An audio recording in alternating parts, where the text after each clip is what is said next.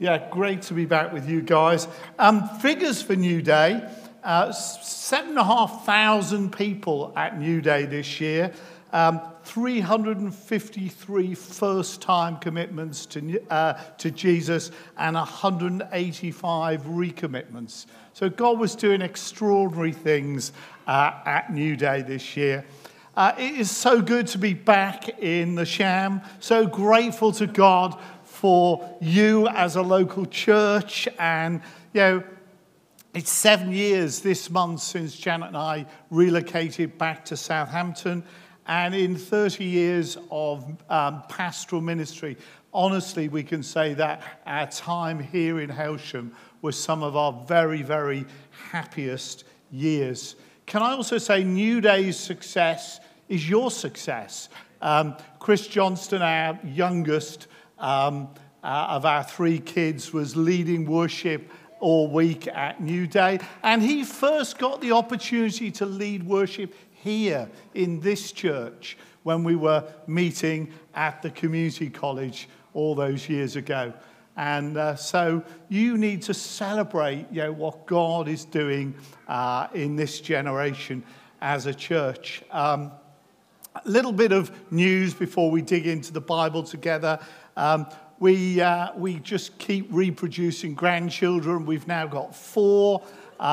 So that's great news. We celebrate our 40th wedding anniversary this year as well. So, we were married when we were 13. So Janet still looks very young, and she looks way younger than me.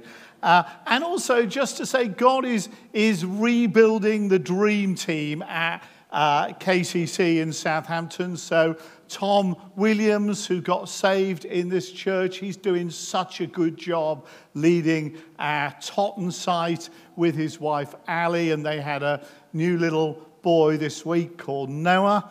Obviously, Chris and Kaz are with us. They had a little boy 7 months ago called Theo.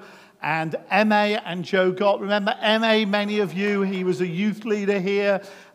They moved back from Manchester to rejoin us, and they have got a little 1-year-old son called Reuben.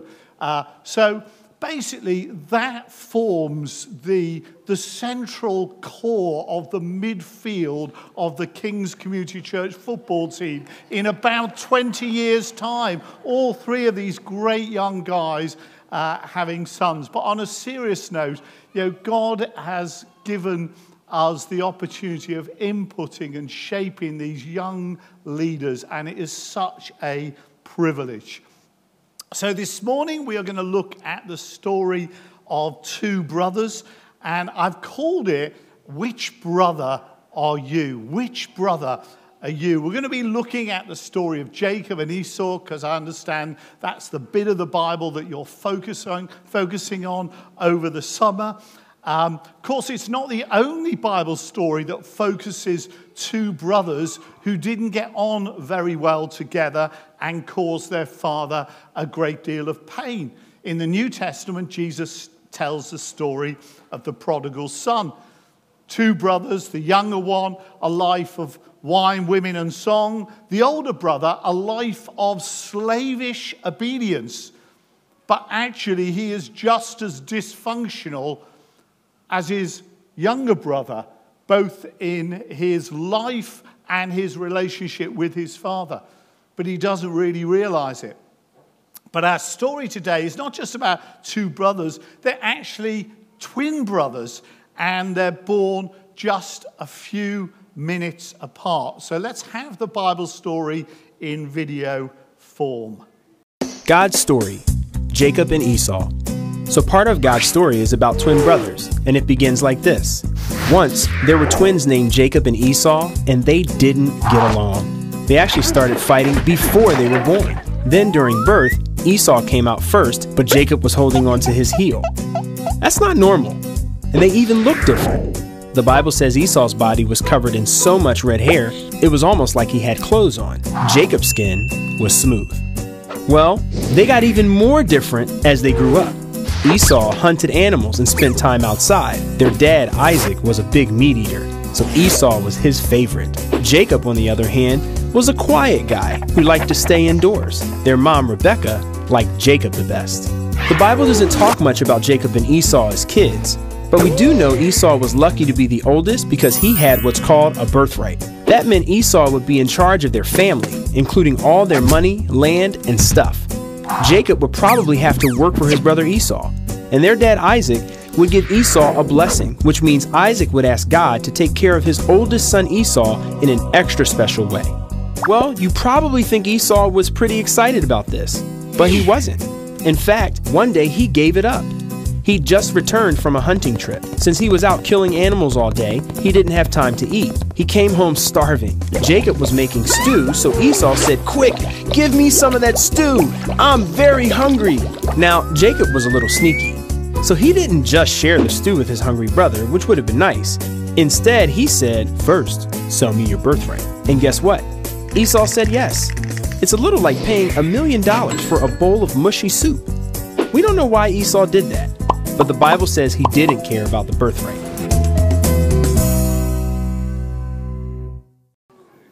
It's a great video, isn't it? I think we need a couple of characters who are going to play the part of Jacob and Esau. So obviously I'm realizing we do have twins in the room, but they're quite small, so we use brothers. So Chris Joyce, where are you? And is Mark here? Mark, come on, let's have you up the front. Big round of applause. So let me introduce you to Brother Esau. Brother Esau. Of course, he's the ginger. He's the redhead. Verse 25 of the passage. He's his father's favorite, I'm afraid, Mark. He's got some really, really good qualities. So he is strong. Let's see the muscles. He gets to the point. He's a blunt character. And later in the story, he's actually very forgiving and he's very generous towards his brother, who is not a very nice person. But bad qualities. He's wasteful.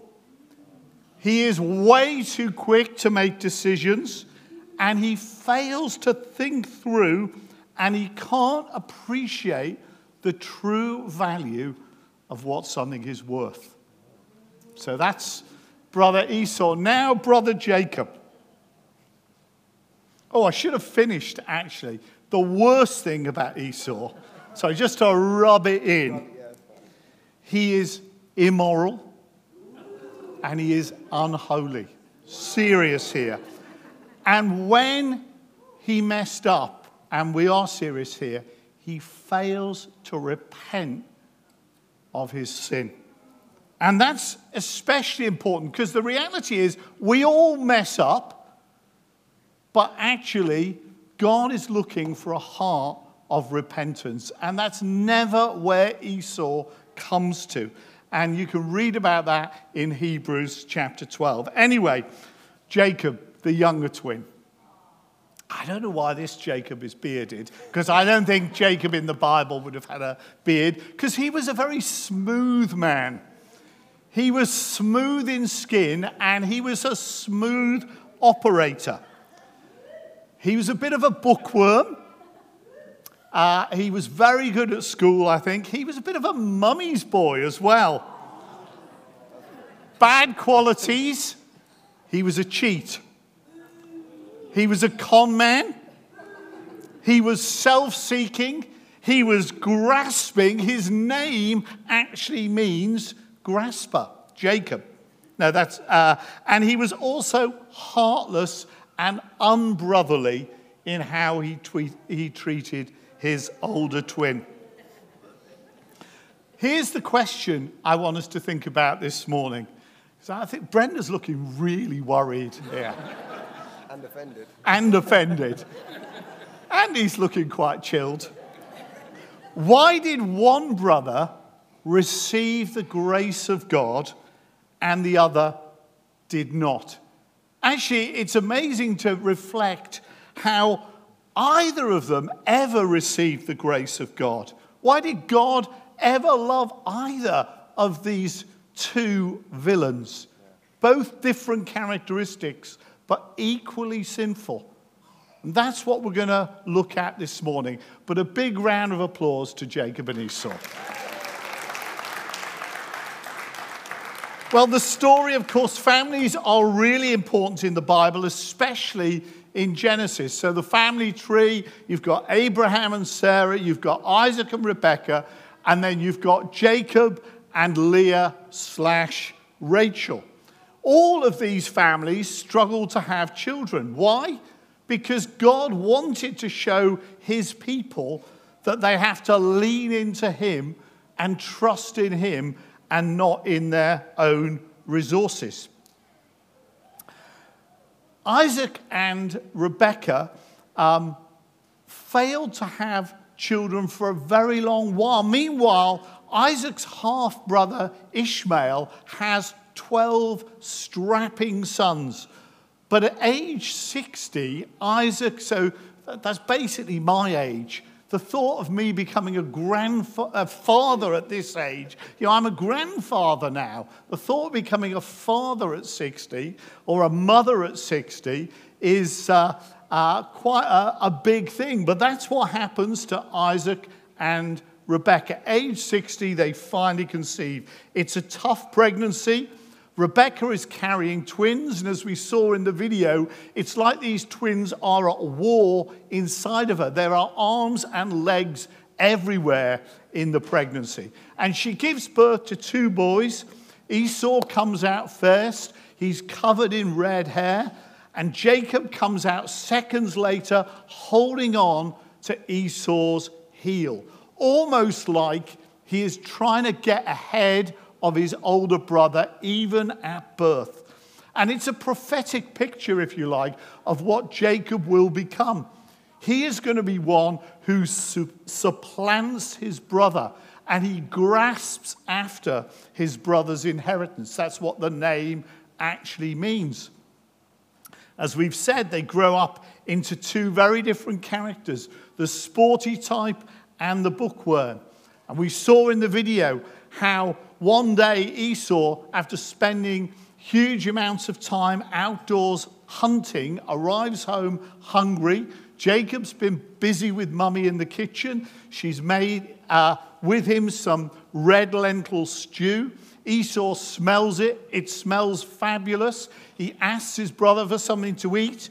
Jacob's mind is immediately in overdrive. Just sign here, he says to Esau.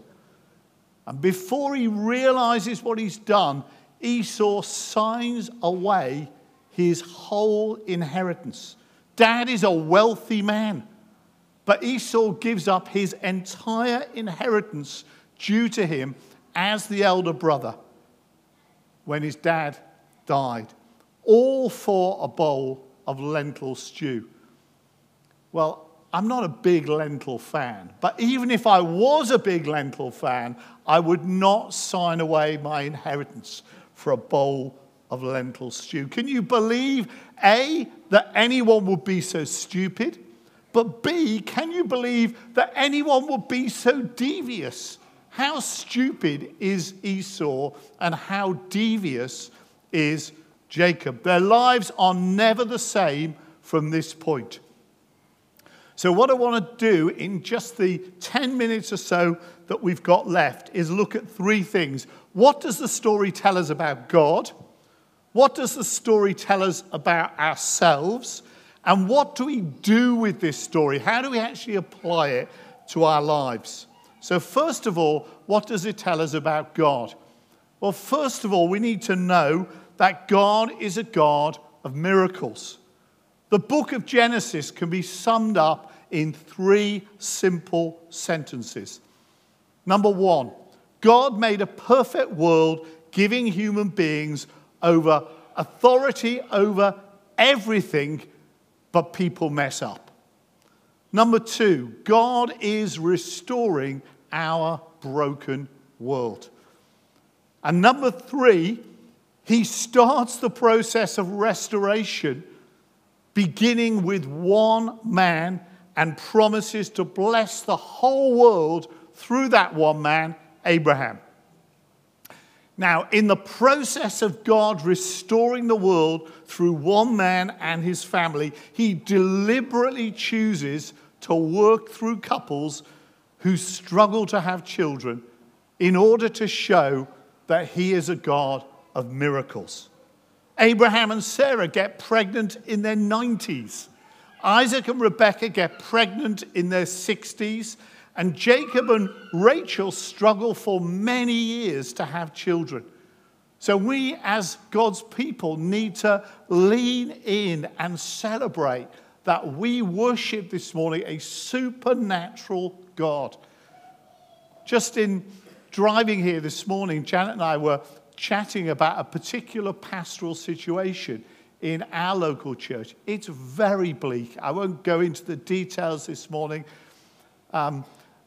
Janet spent some time with someone recently, and her story is just tragedy after tragedy. She needs a supernatural breakthrough from God. And if that's you this morning, I'd encourage you, like Abraham, like Isaac, like Jacob, lean into the God who is supernatural, the God of Abraham, Isaac, and Jacob. He's the God of the Bible. He's the same God today. Notice as well how God deliberately, time after time after time, chooses the younger brother, not the older brother. So Abraham and Sarah, God chose Isaac, not Ishmael. Isaac and Rebekah, God chose Jacob, not Esau. And Jacob and Leah/Rachel, God chose Judah, who was the fourth son. Remember, Jesus is from the tribe of Judah. And the 11th son, Joseph, not Reuben, who was the eldest son. Why? Why does God seem to repeat this pattern of not choosing the firstborn son? Why? Because he wants to show us, as his people, that his work in our lives is all of grace. It's not based on our entitlement, and it's not based on our performance. So what does this story tell us about God? It tells us he's a supernatural God, and he's a God of grace. What does this story tell us about ourselves? Well, first of all, it tells us that both sons, and therefore all of us, are sinners. Because these two sons represent the whole human experience. So Esau is the appetite-driven sort of person. Sex, drugs, and rock and roll character. Jacob is the schemer. He's the sort of person who fiddles his taxes, who's jealous, who's selfish, who's proud. The sort of person who commits what we might call respectable sins. But whether you're an Esau sinner or a Jacob sinner, we're all in the same boat. We're all sinners. We've all messed up. It's easy to look at Esau and say, what an idiot. And that's absolutely true. He was spectacularly foolish. But Jacob is at least just as sinful. But he's a sly sinner, isn't he?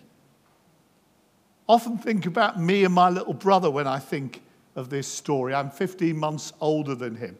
And I think, in reality, I'm more of a Jacob and he's more of an Esau, even though I'm the older one. When we were growing up, we were both just as disobedient and just as naughty as kids, just as sinful. But I was cleverer in my sinful behavior. We used to fight a lot. So one Christmas, my parents bought us boxing gloves, just so there were limits to our physical abuse of one another. When we crossed a line, my dad would discipline us. And in those days, that involved corporal punishment. It involved smacking. My brother would bite his lip and would never, ever, ever shed a tear. Very dumb move. Why? He just got hit more than I did. My tactic, and it was very sneaky, cry quickly. And then Dad thinks he's hurt me. He hasn't really hurt me, but he'll stop hitting me. I was no more sorry for my poor behavior than my little brother.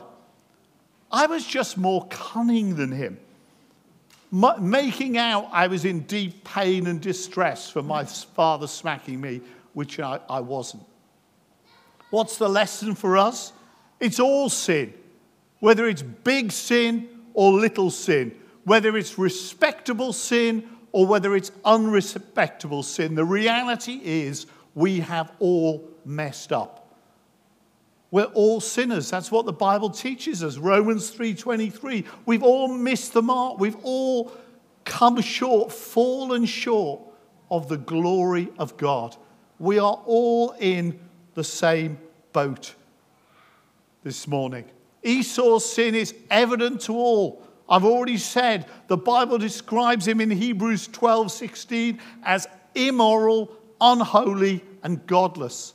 He failed to repent. He's full of remorse. He's full of regret at selling his inheritance for a single meal, but he never ever comes to a place of repentance. Remorse and regret is saying, oh my word, what have I done? I've been an idiot. I wish I'd never done it. How could I be so stupid? Repentance says, how could I ever have thrown away the promises of God? God, I've messed up, and I come to you and confess my sin. Ask that you'd forgive me. Repentance is thinking differently about ourselves, thinking differently about God and his promises over our lives, and then acting differently as a result of a change of mind and a change of heart. But Esau had no use for God or his promises. His sin sealed his fate. Jacob, on the other hand, his sin is really nasty. He cons his brother out of thousands and thousands of pounds because he deliberately preyed on his brother's weaknesses and vulnerabilities. Jacob wrestled with everything that moved. He wrestled with his brother, but more important than the wrestling match with his brother was he wrestled with God. Many years after this part of the story, Jacob comes to a place where he recognizes that his own sly, clever, deceitful wheeler dealing is not enough to get him to the place where he needs to be. And so he wrestles with God in Genesis 32. And he says this, God, I will not let you go until you bless me. And despite all of Jacob's sinful, devious manipulation, God hears that prayer because God loves faith. I will not let you go till you bless me, he says. And God's calling us personally and as a church as a whole to be a people of faith. God wants you, he wants me, he wants us to be people who make audacious, big asks of God. He loves to reward faith.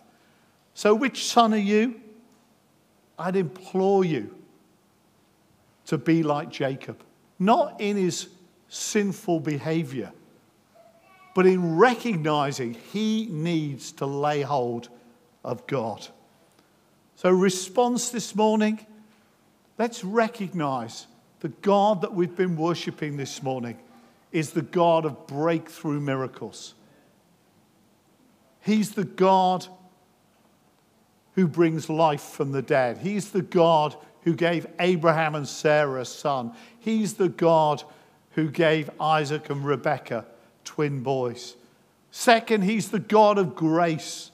Jacob is horrible. He is completely unworthy. But you know what? God is so kind to Jacob in bringing him to the place of encounter and genuine, heartfelt repentance. Let's be a people who choose to be like Jacob, not like Esau. Esau never comes to the place of repentance.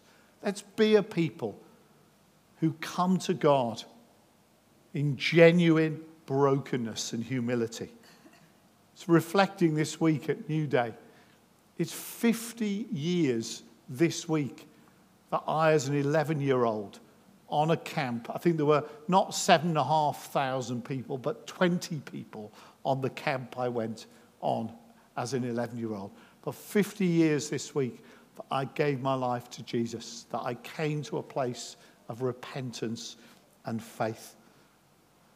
I've been brought up in church, but whether you're a respectable sinner or an unrespectable sinner, we're all in the same boat. We're all sinners. We've all messed up. We all need to come in repentance and faith. And just finally, let's be a people who make big asks of God. Jacob holding on to God in this wrestling match. I'm not going to let you go until you bless me. Can I pray for you? And then we're done this morning. Let's stand up, shall we?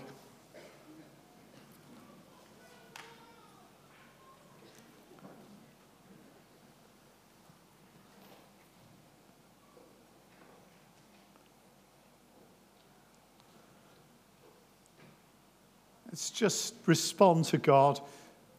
Love to pray for you. If you need breakthrough miracle, you need God to do something that you think, actually, I'm not sure that's even possible. If that's you this morning, just put your hand up. I'd love to pray for you. If you need real breakthrough.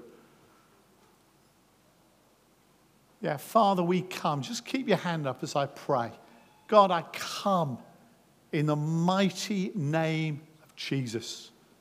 You're the God of Abraham, Isaac, and Jacob. And you're our God. You're our God.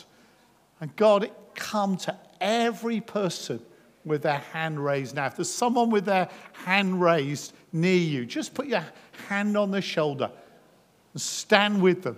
He's the God of miracles. He's the God who gave a child to Abraham and Sarah. A God who gave twins to Rebecca. Come, Lord, we pray. Breakthrough. We pray for miracle breakthrough. For financial provision. For jobs. For health. For salvation for loved ones. Whatever the miracle. Come, Lord, we pray. Miracle breakthrough. And then let's just pray for all of us. God, I pray that every one of us would be a Jacob this morning. Every one of us. Jacob's described in Malachi as the son God loved. God didn't love him because he was a con man and a cheat and a nasty piece of work. God loved him despite that. God chose to set his love upon Jacob. God chooses this morning to set his love upon you. Do you hear that? Loud and clear. He loves you. He loves you because he loves you. Deuteronomy 7. Not because of anything you did or didn't do. He loves you unconditionally because he is for you. He sent his son to die for you. Lord, we want to emulate this morning Jacob's brokenness, his humility, his recognition that he'd messed up. Lord, forgive us. Forgive us for our sins, like you taught us to pray. Big sins, little sins. Respectable sins, unrespectable sins. Sins that people see, sins that are done in secret. We come and confess our sin. But God, thank you that you love to forgive us and cleanse us from all unrighteousness. Thank you we're clean this morning because of Jesus. We choose faith this morning. Put our trust in you. Some of us for the 100th time. Maybe one or two for the very first time. But God, we trust you this morning. In Jesus' name. Amen. God bless you. Enjoy the sunshine. It's great to be back on the Sunshine Coast.